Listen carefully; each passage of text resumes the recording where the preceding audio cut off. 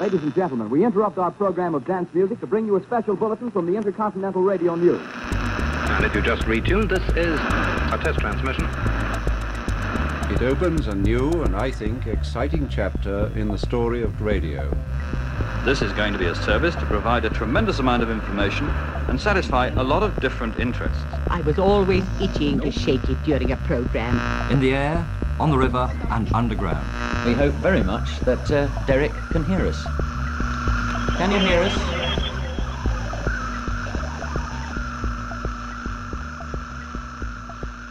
From Resonance 104.4 FM and DAB and social broadcasts, this is Transmitter, bringing you original sounds, new voices and archive treasures from radio broadcasts, podcasts and sound art across the globe. I'm Lucia Scadzocchio and I'll be scanning the digital soundscape to cut through the noise. The next hour is dedicated to stories. Tall tales, true tales, and something in between tales. Radio has been, since its introduction into the family home, or as an accompaniment on long car journeys, and now through the earbuds of a smartphone, the perfect medium for the spinning of yarns. We'll hear 4 stories, all excellently written or adapted by their narrator, 2 from folklore, and 2 that take us on an augmented reality. Let's start with a folktale, adapted and narrated by Sarah Lisa Wilkinson for the podcast The Embers. The Embers Collective are a group of storytellers and musicians who bring stories into a live setting. Their podcast combines old myths, funky folklore, and original stories, all accompanied by live music.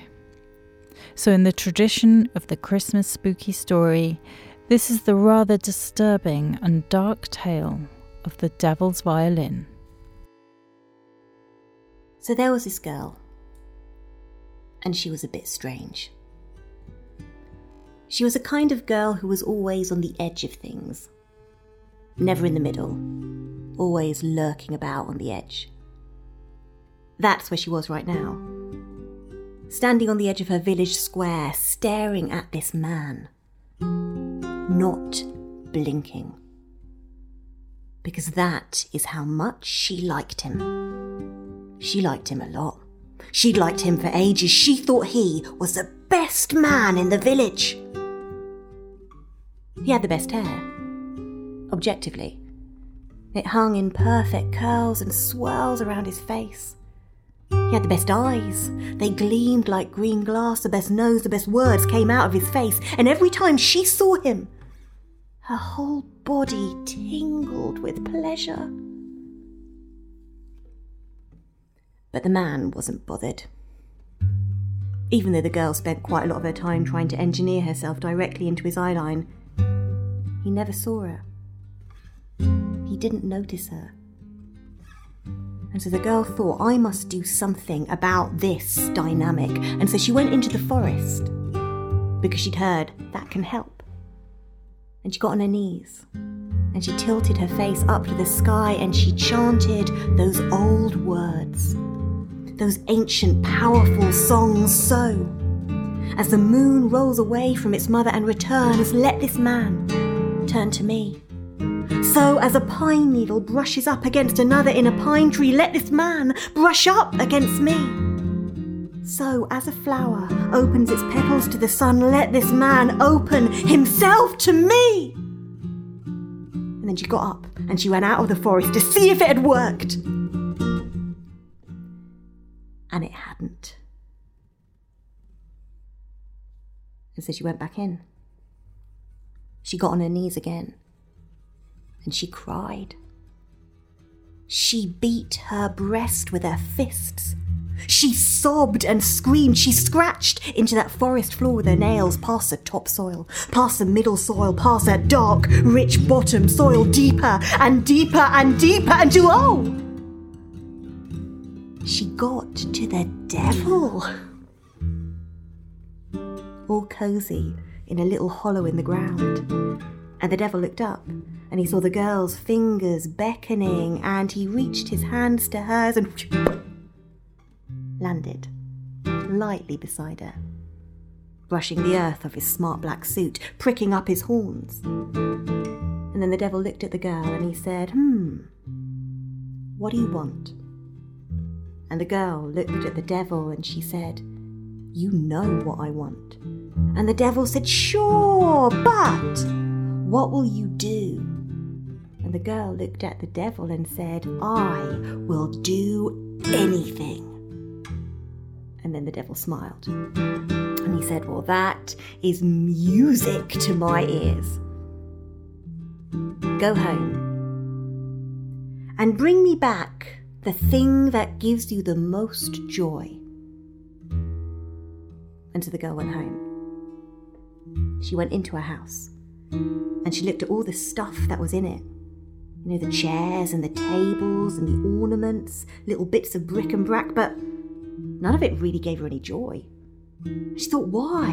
Why do we have all this stuff if it doesn't bring us joy? And then she heard this chuckle. And when she turned around, she saw her father, his great broad back and shoulders shaking with mirth, probably laughing at one of his own jokes. And she said, Father, you give me the most joy.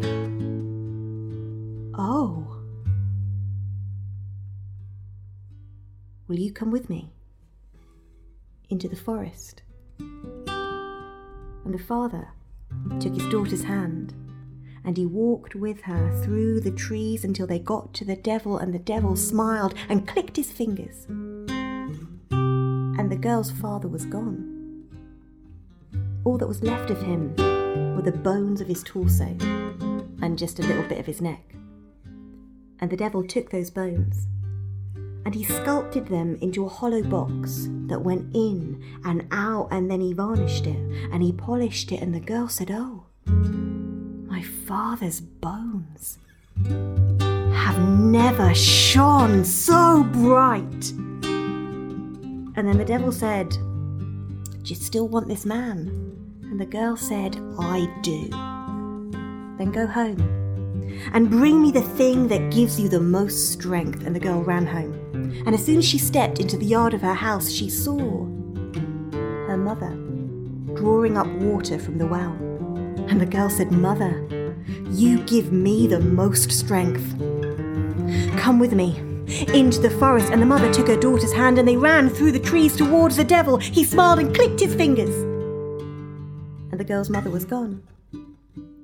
All that was left of her were the bones of her spine and her long grey, silvery hair, and the devil took them and he stretched them into a long, gleaming bow, and the girl said, oh, my mother's bones have never danced so light. And the devil looked at the girl and he said, do you still want this man? And the girl said, I do. Then go home and bring what gives you the most hope and the most despair. And she raced home, and as soon as she got there, she saw them right away. Her little brother and sister playing together, pinching and poking each other, and she said, oh, it is you. Definitely, you give me the most hope and the most despair. Come with me into the forest. She took their hands, they ran together, the devil laughed, clicked his fingers twice, and her brother and sister were gone. All that was left of them were their guts and their tongues. And the devil stretched them as strings over that hollow box of bone, and they tinged and they pinged, and the girl said, oh, my brothers and sisters' voices have never sounded so sweet. And then the devil took that strange instrument and he put it underneath the girl's chin. He put the bow in her hand and he said, now, play. And the girl brought the bow down upon the strings and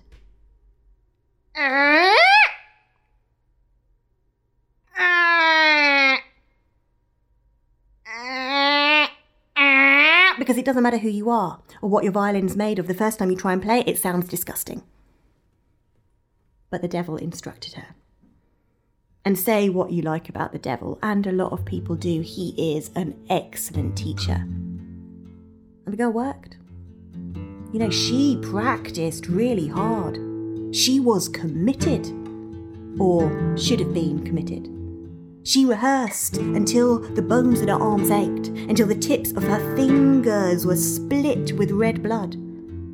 She was so focused on what she was doing, she almost forgot what she was doing it for, and spring became summer, became autumn, became winter, became spring again, and then, oh, she was playing so sweet and light that the branches of the trees bent in closer to hear her, that the birds paused mid-song in the air, that the butterflies fluttered their wings as quietly as they could so they didn't miss a note. And she took that music out of the forest and into the village. And when the people heard that sound, you know, full of joy and strength and hope and despair, they left their jobs, they left their kids, they poured out of their houses, and when she played fast, they danced, shaking their limbs loose. And when she played slow, they stood entranced, tears slipping down their cheeks. They threw gold and silver and the clothes off their own backs. And that man who hadn't noticed her before, he noticed her now. He noticed her all the way home. He noticed her as she wrapped that violin in a silken cloth, put it in a case and fastened the clasp. He noticed her as she walked towards him, gold and silver falling from her hands, and said, "Everything that I have can be yours. My house, my wealth, myself, because I think you are the best man in the village." And then she lifted her lips to his. But just before they met, she said, "But not my violin.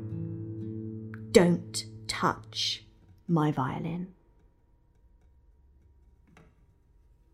And then they kissed. And then they made love. And then they lay together in bed, in each other's arms, and the girl ran her fingers through that man's curling, swirling hair, and she drifted off to dreams, her body tingling with pleasure.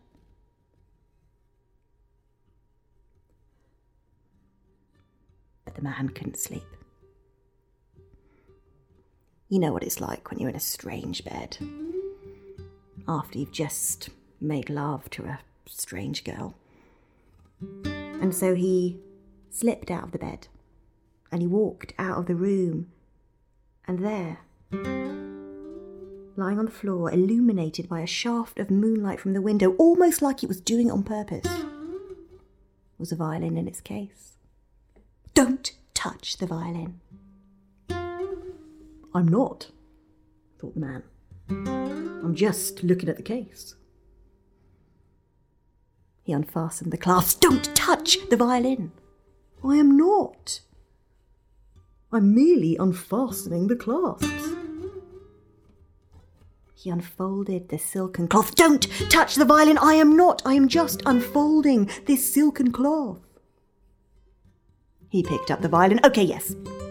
I am now, in fact, touching the violin, but I'm not going to play it because I am not stupid." And he didn't. But he pretended. He struck a pose. He skimmed the bow in the air above the strings, and he imagined those people in front of him, dancing, laughing, weeping, cheering and chanting his name. Oh my God, it was intoxicating. He could almost hear their voices. "Father's bones!" Whispering. "Mother's bones!" Whispering. "Brothers and sisters, guts and tongues." Whispering. "Father's bones, mother's bones, brothers and sisters, guts and tongues. Father's bones, mother's bones, brothers and sisters, guts and tongues. Father's bones, mother's bones, brothers and sisters, guts and tongues." And a drop of blood fell from the bow onto the man's fingers, and another drop spilled onto the collar of his shirt, and he quickly went and he wrapped the violin back in the cloth. He put it in the case, he fastened the clasp, and he ran to the bathroom and he scrubbed at the blood on his fingers, and he scrubbed at the blood on his shirt, but that kind of blood just does not come out even though he scrubbed, and he scrubbed until the sun rose the next morning, and what are you doing? The girl stood in the doorway, all sleepy and smiley. But when she saw the blood staining the man, her smile froze as he backed away from her, turning pale, and he said, "You are a monster. You are a murderer. You are the devil's child." And the girl said, "Oh, I'm so sorry. That is how you are choosing to look at it.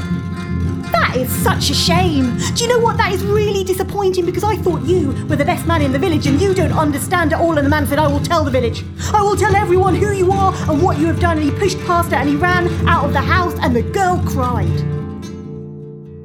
One tear. Because that was all she had left in her. And then she went and got the violin out of the case. She polished the body. She resined the bow. She tuned the strings. And she walked out of her house and she played. Sweet and soft to start with, little notes that just dusted the air. And the people stepped out of their houses smiling. And then she played smooth, round tones that made the people sway on their feet where they stood. And then she started playing so fierce and fast and bright, her fingers like quicksilver on the strings, that the people just stood transfixed in awe. Until the man turned up. He barged through the people in the village square. He went up to the girl. He grabbed the bow from her hand, and the music stopped. And the man turned to the people, and he told them what he had seen, what he had found out, how the girl had come by that violin, and all of the people stared at the man. And then all of the people stared at the girl. And then all of the people... Boo! Boo! Boo, shut up! Get off! We want to hear the music! More! More! More! More! And the girl turned to the man. She said, "Oh dear. Well, now look what you've done. You've upset everyone. What am I going to do with you?" And then she smiled, and she looked just past the man's shoulder, and when the man turned, he saw that there was another man standing really close to him in a very smart black suit with intense burning eyes and little horns. And the girl said, "Oh yes, now that's a good idea." Click! She bent down and picked up her bow from where it had fallen to the ground. She put the violin back underneath her chin, but now, just past where her fingers held the neck, there was this wooden scroll carved in a perfect curl. And she brought the bow back down upon the strings, and the music swirled around the people in the village square, and they started to move and dance and cheer and chant as the girl played on, and the girl played on, and the girl played on. That was The Devil's Violin, adapted and narrated by Sarah Lisa Wilkinson, with musical accompaniment by Tim Karp. If you want to learn more about the story and hear more like it, search for the Embers podcast. And in this episode, number 24, Sarah Lisa discusses the meaning and moral behind the story you've just heard. Now for something with no particular story arc, no obvious heroes or moral challenges. This is pure prosaic description, taking us back to a bygone era, to Burslem in Stoke-on-Trent, somewhere between the 1950s and 60s. I discovered this work when I was recording a radio piece I was making about Stoke's 6 towns. I came across the BBC Radio Stoke archives at the local library and discovered the work of local radio producer and oral historian Arthur Wood, who also worked for many years with local playwright, poet and artist Arthur Berry. The two Arthurs recorded an anthology of descriptive prose about life and places in Stoke-on-Trent at the time of imminent transformation. Sometimes compared to Dylan Thomas's Under Milkwood, this wonderful piece of prose is a perfect portrait in words of a scene that spectacularly brings local characters to life. This is the lament for the last pubs of Burslem, written and narrated by Arthur Berry.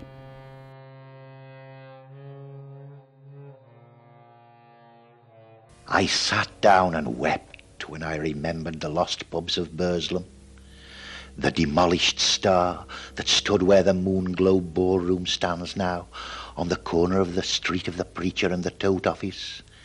It was a gaunt, dark building nicknamed the Star of Bethlehem, a grimy stuccoed star, the colour of years of wet smoke. From outside it looked forbidding and empty, lit only by 1 or 2 naked electric light bulbs. Its doors were difficult to find. Its main door on the corner of the square had been screwed down for some reason, and on the inside covered with a sheet of painted plywood. Only the side doors would let you in, and these were narrow and difficult to open. One was in Queen Street, and the other down William Clowes Street, opposite the Dolphin. Behind the blocked-up main door was a weighing machine that didn't work, that stood in a passage that led to the closed smoke rooms. For all its dreary appearance, the Star was the highest drinking temple in the town. Nothing has been the same since it was knocked down. No pub has been more lamented.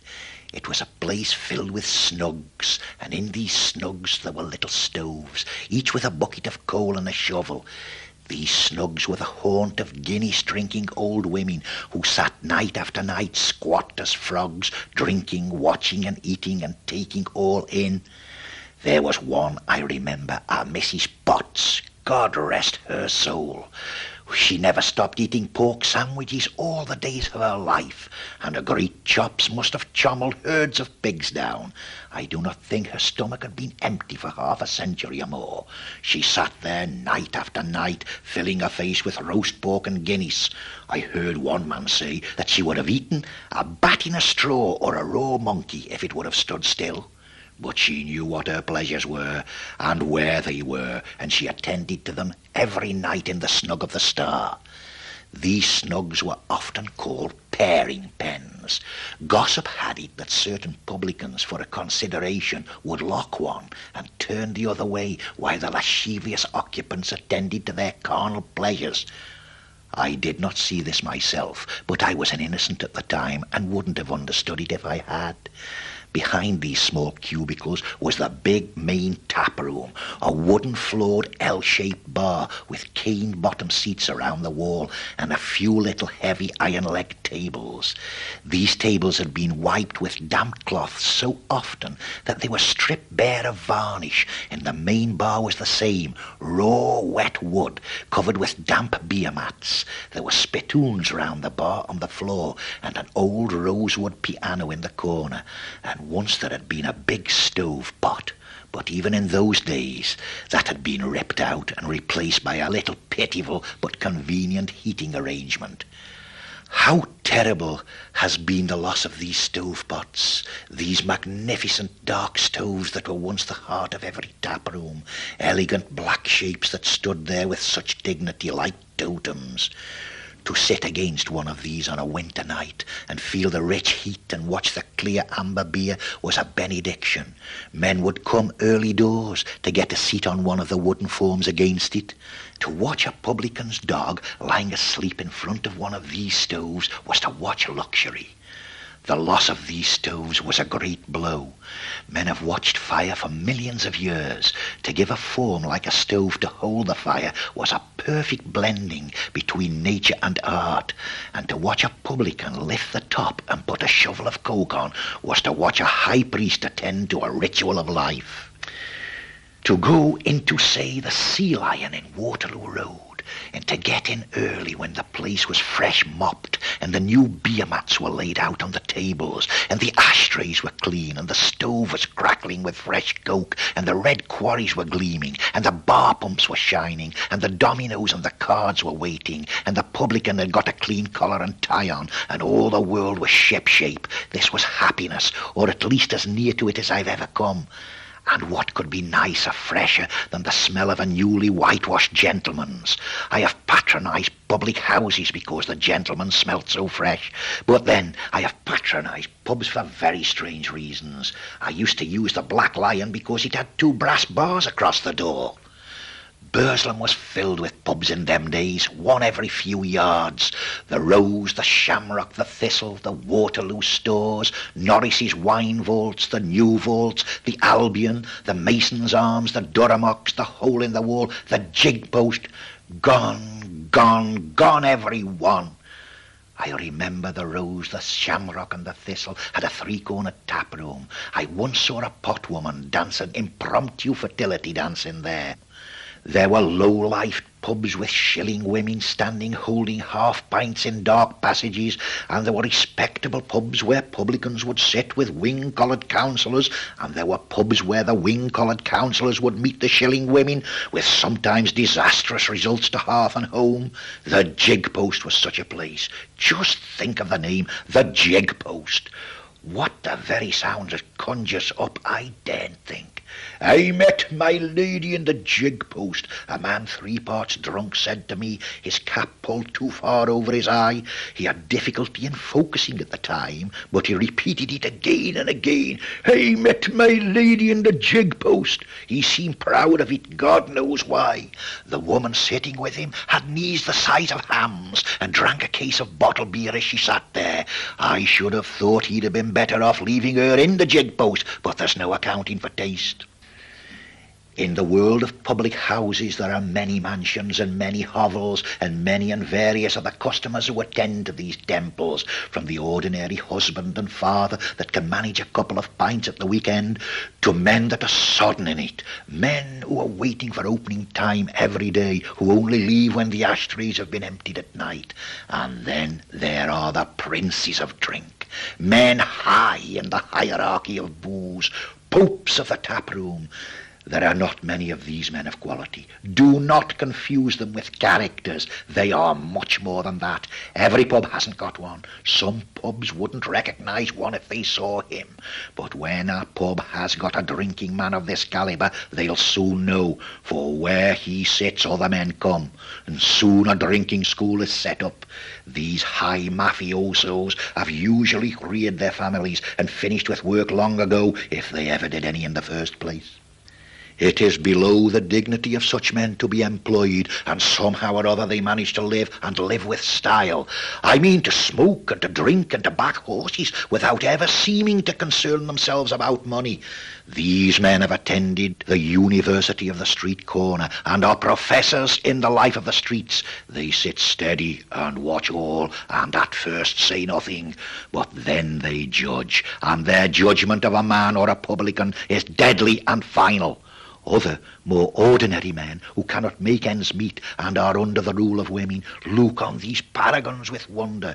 These popes of the tap room are rarely seen the worse for drink, but that is perhaps understandable, as they have had a lifetime's practice and have become immune. As one of them said to me once, "When I can't drink no more, I've told them pour it all over me and let it soak in." To watch a man of this quality come in at the tap room and watch him survey the scene at a glance, watch him order his drink, pay his coins for it, and then watch him make his way to his usual seat, nod his greetings to the company. "Good evening, Colonel." They'll all greet him, and he'll nod at this and smile, and then perhaps salute back. "Good evening, Adjutant," he'll reply. To watch this is to be present at a moment that makes a memory, and to savour the full richness of working class who can live without work.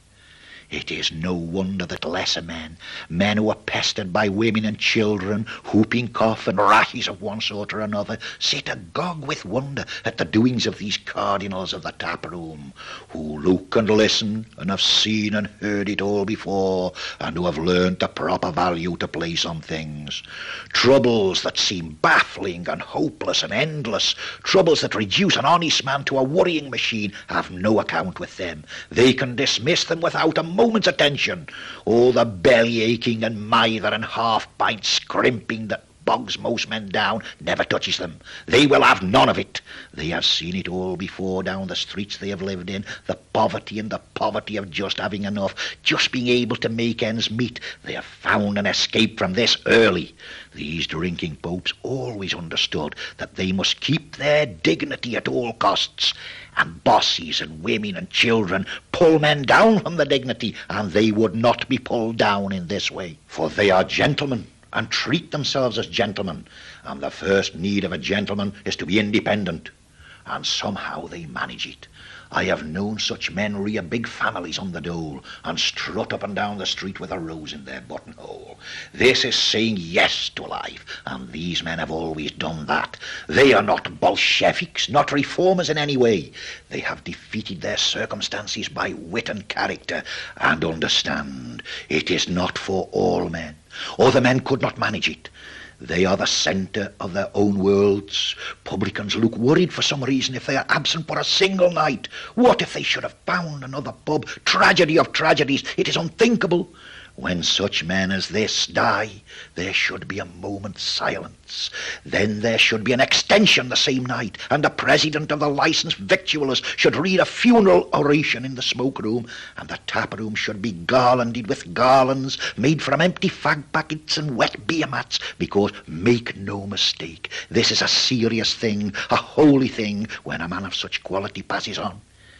I once remember the death of such a man, powerful in the world of drinking. He was sitting in his usual place in the tap room, with not a hair out of place, drinking and emptying his jug at the usual pace, surrounded by his convivial and admiring friends, when he got up to answer a call of nature and took himself off to the urinal.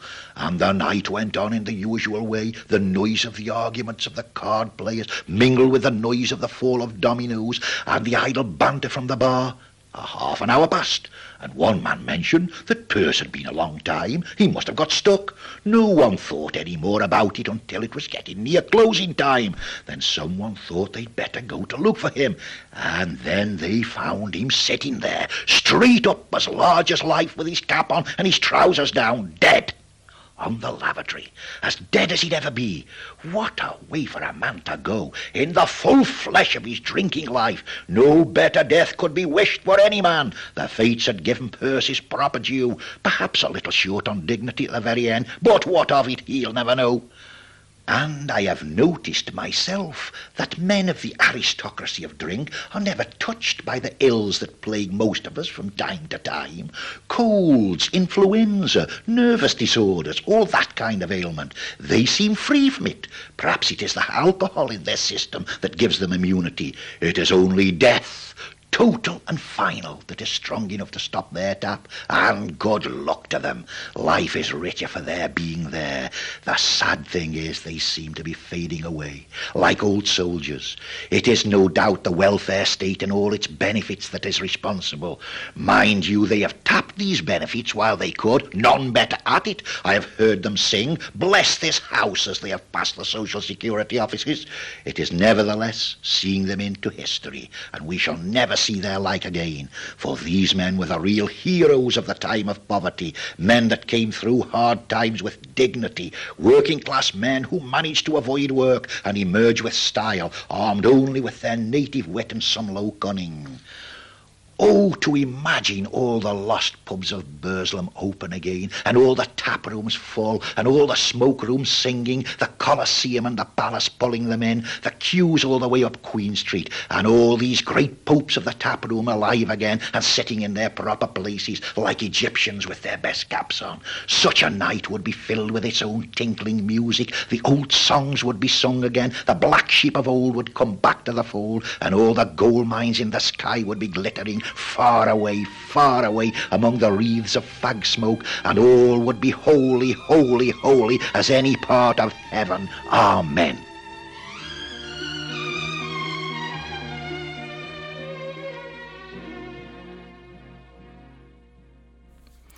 That was the lament for the last pubs of Burslem, written and narrated by Arthur Berry.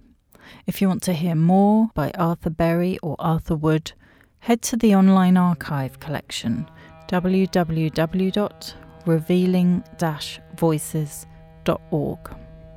Now, let's travel further afield, to Kampala in Uganda, where local writer and narrator Masembe blurs fact and fiction with her tales from Punishment Island, an island on Lake Bunyoni, where up until the 1930s or 40s, unmarried pregnant girls were left to die. Her fictional character Naka shares her story and those of others from around Uganda. In this episode, A History of Punishments, we hear Jaja's tale, a grandmother's experience of Punishment Island. In my family, women must never sing. If they do, they die. It's like a malediction. Hafala, Flora Gomez.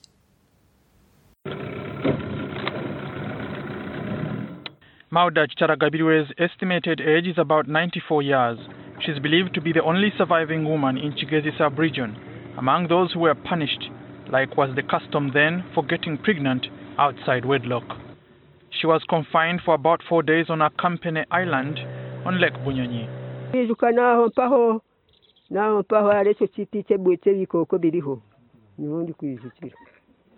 Chitaragbirwe is now partly blind with just one eye functioning fairly well.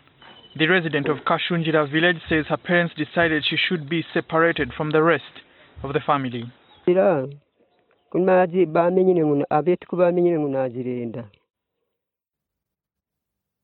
Episode 4, A History in Punishments. Jaja, grandmother. When I was younger, I met this young Muganda man. He was a little older than me, and his family traveled around the villages telling stories and all oddities for money. When they came through my village, it was during one of those colder rainy season times, when all sense leaves one and the cold controls the hormones. You get what I mean. I can remember the excitement as the traveling troupe performed for the village. It was a highlight for all of us because barely anything happened there. There was a huge bonfire made in the village center, got roasting and quetta drinking being passed around as we all listened to the different stories that were being told to us from the travelers. The younger girls were all stolen glances and giggling every time one of the men from the troop looked their way. I blamed the weather and that excitement for the mischief I got into later on. On the night before they left the village, we had a brief interlude, the Muganda boy and I. I had to sneak back to my parents' house in the late hours of the night. This house, in fact. You see, no proper Muchiga family would like it if their daughter was seen with a boy, especially a roaming Muganda boy at that. When the morning sickness started, I brushed it off because some sort of community illness was also going through the village. I didn't start worrying until I missed my period, and even then I hoped it was some sort of fluke. When I started showing months later, my family mistook it all as me becoming a woman, growing into my body as an adolescent. But when the bump became prominent, I couldn't hide it any longer. My father was furious. My mother kept crying and praying repeatedly. When they found out that it was by that lanky Muganda boy who had come through the village months ago, it was the last straw for them. They then decided to follow the village protocols and traditions. The whole village gathered by the shore as my father rowed the small boat away with me in it. I can still remember my mother wailing loudly, like I had just been killed in front of her. And to be fair, what they had sentenced me to was actual death, so in a way it was a fitting reaction. My father looked as grim as I had ever seen him. He didn't say a single word to me the whole boat ride to the island. I don't think I would have mustered up anything to say to him, to be honest with you. I was that terrified. The island was roughly an hour or so by canoe from the village, but it was all a blur to me. I had seen other girls who had gotten pregnant out of wedlock on this very same journey that I was undertaking, and I had never thought that the day would come when it was me. The island was a deserted, haunted-looking entity on the water. It had those very same 2 trees in the middle of it. The only difference is that the trees weren't as dead-looking as they look these days. It had an eerie, gloomy kind of beauty to it too. "Well then, get off." My father's voice got me out of my stupor. We had arrived at the island. When I didn't budge, he prodded me painfully with the oars, and I stumbled onto the grass of the island. He quickly rowed away, as if he was escaping some sort of unseen enemies. It was said that the island was haunted with the ghosts of the women who had been unfortunate enough to be banished there. If any men set foot onto the soil of the island, they would die instantly. That was why my father got out of there the minute he could. I lay there for what felt like forever, sobbing my heart out. When it got darker, the cold and wetness of my clothes became a more immediate concern. Shivering all over, I decided to walk further into the island. I figured it would be a quick walk, seeing as how the island is a small patch on the water. Maybe I would find some fruit, maybe some guavas, stuff like that, something to keep me alive for however long I could last there. I started hearing faint singing ahead as I walked further inland. At first I mistakenly took it for the wind, but as I kept walking, I could hear what sounded like a chorus of women singing. When this fact registered, I froze where I was standing. 1,000 questions flashed in my mind, but one thing was certain. I wasn't alone there. You've seen the island, right? There are 2 trees almost in the center of it. From afar it looks like all you have to do is walk a few steps and you're at the trees. But I realized that I had walked quite a distance before reaching them. When I saw the 2 trees ahead of me, there was a glow emanating from them, and it occurred to me that the singing was coming from the same direction they were in. As I neared the trees, the singing got even louder. It had this hypnotic, captivating lure to it. I didn't realize I had started moving towards it until I felt the rough, textured bark of one of the trees under my palms. I also realized that the tree surface was lined with fireflies, and as my hands went over it, some got displaced. It was a beautiful sight to behold. My concentration fully on the fireflies, the singing had been pushed to the back of my mind. That is, until movement at the corner of my eye snapped me out of it. I turned around and was startled to see a large gathering of women, all in white around me. The quiet, haunting singing was coming from them.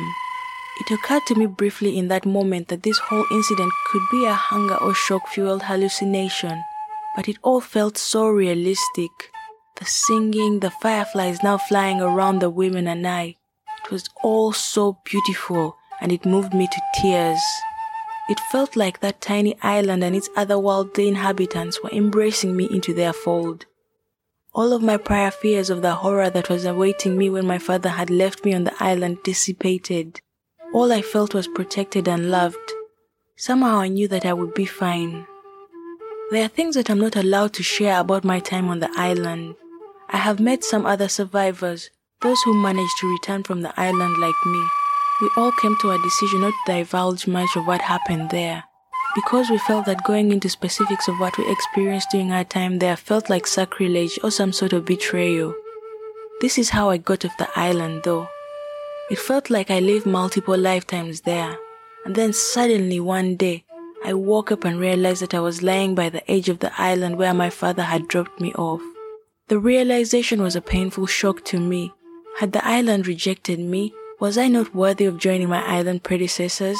The devastating loss was threatening to overwhelm me in that moment. To my utter surprise, before I could give in to all of the emotions, I saw a small boat banking by the island shore. Inside the boat was a skinny, lanky figure. It was that Muganda boy. Later I would find out that he had felt a certain call to come back to my village and see me. He had been having these strange haunting dreams too for some days, so he had set out to find me. When he had gotten to the village, my father had tried to beat him up, and so he had run away. None of the other villagers would tell him where I was either. Later on, my mother had snuck out to see him and let him know where I was. He had then hired a boat and had come to rescue me. I'm not so sure I needed any rescuing, but I came to the conclusion that it had been the will of the island. I think it wasn't my destiny or my final place of rest there. That's how your grandfather and I got together. We moved to a nearby island and settled there. We had your mother and your aunt, and then when my parents died, we moved back into this house. It is a good spot. It overlooks the Punishment Island, and the sight of it always brings me comfort. Whenever I see fireflies over the water and look over the island, it's like I'm transported back to my time there. Do you know who was in my belly at that time on the island? It was your mother, Naka. It's why she couldn't stand life on the mainland. She was a product of the island. Life was given to her there. Without that protection I got while I was there, I'm not sure I would have lasted all those days while pregnant with her. I believe that is why you're also touched by something other. I have seen it, your aunt has too. Your mother also had it. That is why she tried to go back there by herself. It's so unfortunate that she drowned before going there. Maybe the island would have taken her back. I'm not sure. It's something I've always wondered about though. I think it's why your aunt also insists on all of that church stuff for you. Personally, I think it's all a bit much what she does, but she hopes that maybe it will be your saving. That was an episode from Punishment Island, written and narrated by Mazembe. For more episodes, just search for Punishment Island Podcast. For our final story, we head back to the land of folklore and fairy tales, and more specifically to Ireland, where actor Kevin C. O'Lahan takes on the role of a fireside bard and skillfully spins us a yarn by the light of the flames. In this tale, the power of music is present again, when a blind piper plays a highly addictive ditty and ends up in deep water. This is The Wonderful Tune.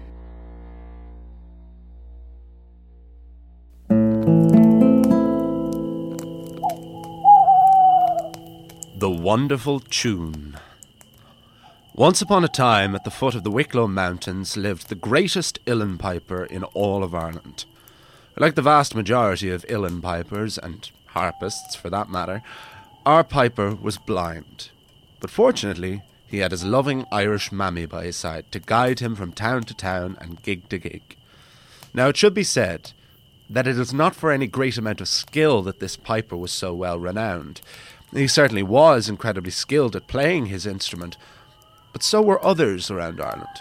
What made this piper the best was his memory. He could remember and play absolutely any tune upon one hearing only. He was guided around the entire country by his mother, collecting a repertoire of tunes to beat any other musician in the world. But there was a legend of a travelling piper who could play a tune that was objectively the greatest of all time. But he never played it, and refused to teach it to anyone. Long had the blind piper and his mother heard of this legendary musician, but they never encountered him. But one day, as the piper and his mother were trekking down to Kerry, they passed an old man sitting at the side of the road by a campfire. "I smell fire, mammy," said the piper. "A right juice you are," replied the mother. "Whatever would I do without you?" They both approached the old man. "Pardon me, sir," said the mother. "Could we sit by your fire and possibly have a bit of grub?" "Of course you can," said the old man. "I've been expecting you." "You have?" said the mother. "How?"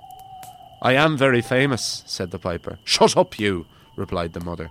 No, he's right," said the old man.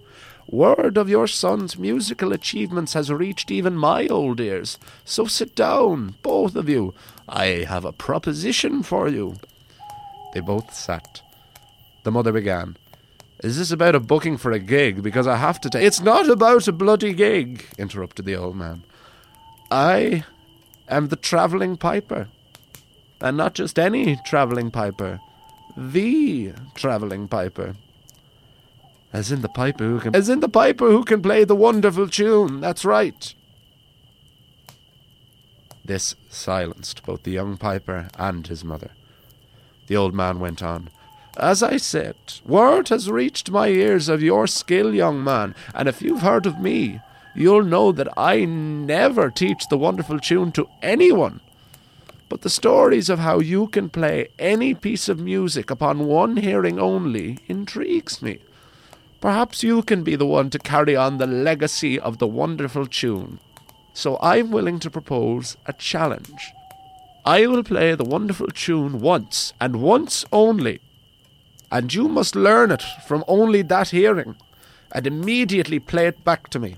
But be warned, the wonderful tune is perfect, note for note, and if you even play one note off perfection, the tune will be useless to you, and you will be cursed to never know true uilleann piping glory.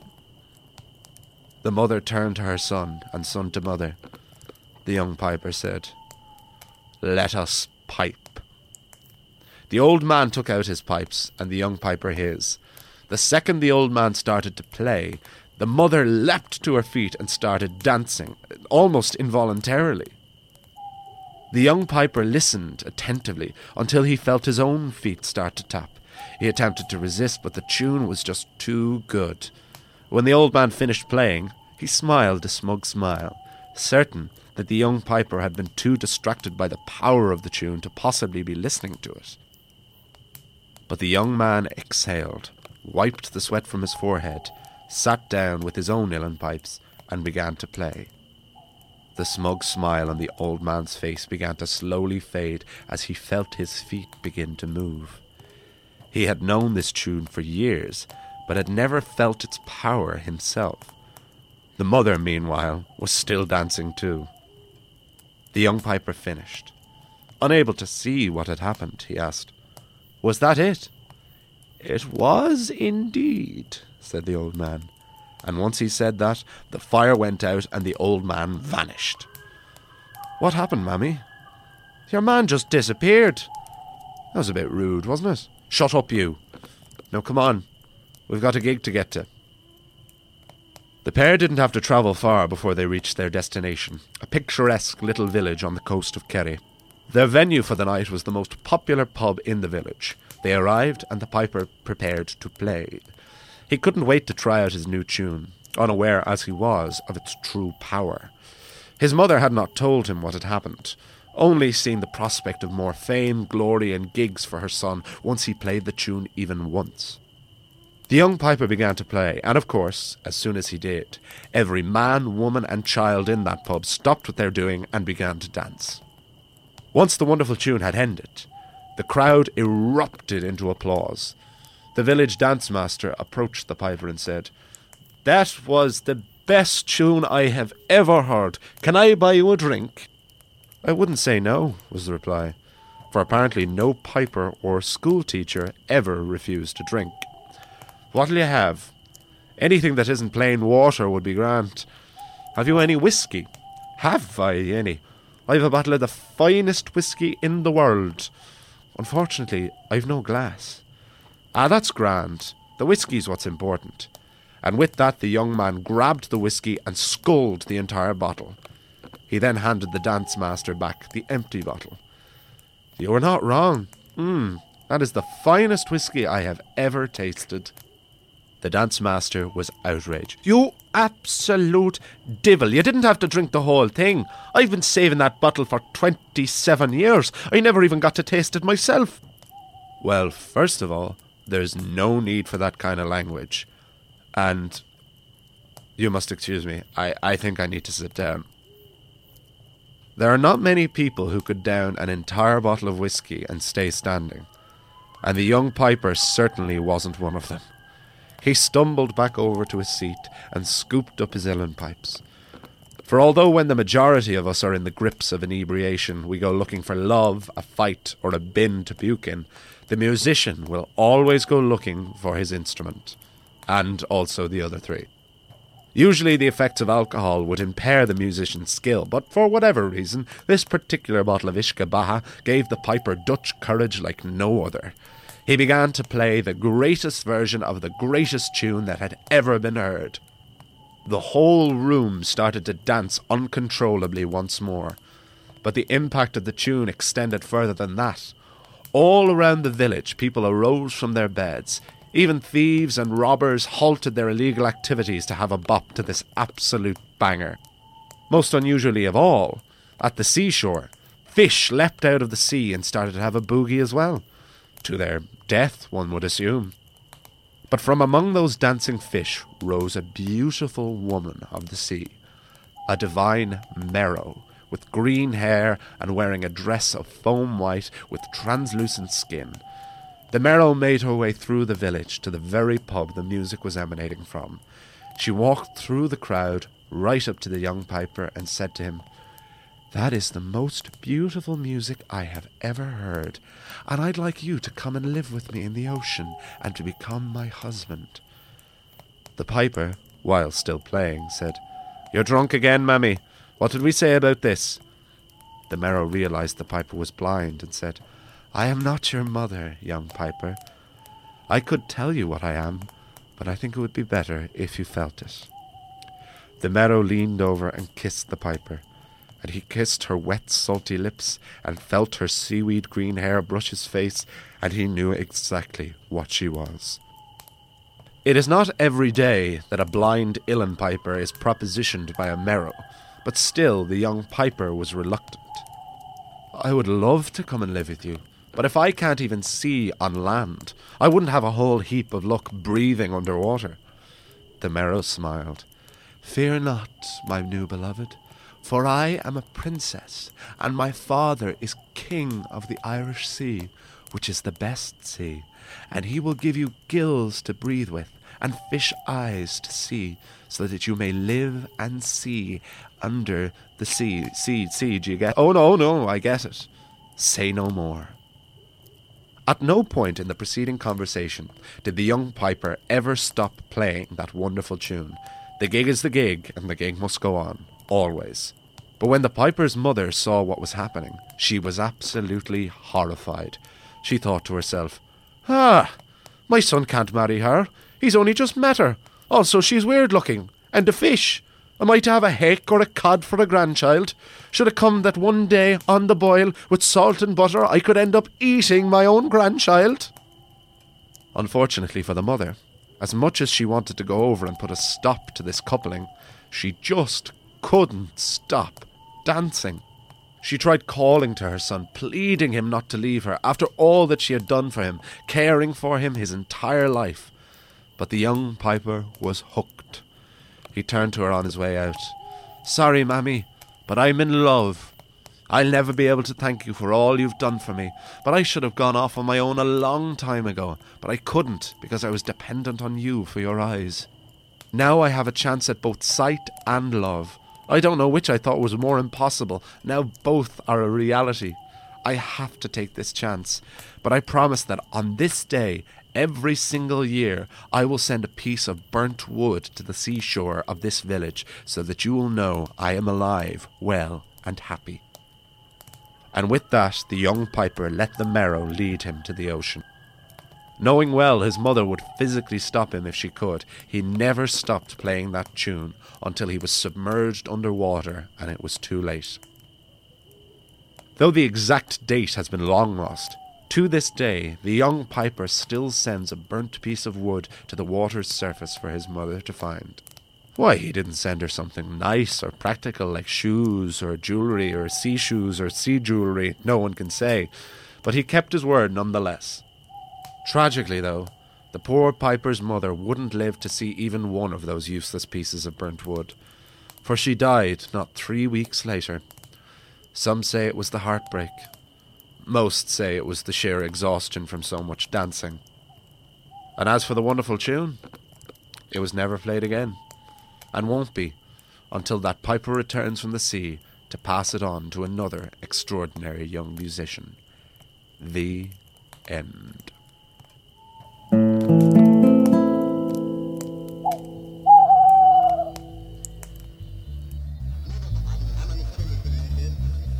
That was the wonderful tune, adapted and narrated by Kevin C. O'Lahan from episode 3 of his podcast, Fireside. If you want to hear more about where this story came from and delve deeper into Irish folktales, search for Fireside wherever you get your podcasts.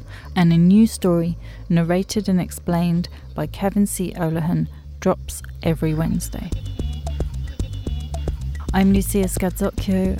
You've been listening to Transmitter, a social broadcast production. All the details of what you've heard with links to the podcasts featured will be available on the Transmitter tab of socialbroadcasts.co.uk, where you can also subscribe to our newsletter and catch up on previous episodes, or just search for Transmitter where you get your podcasts.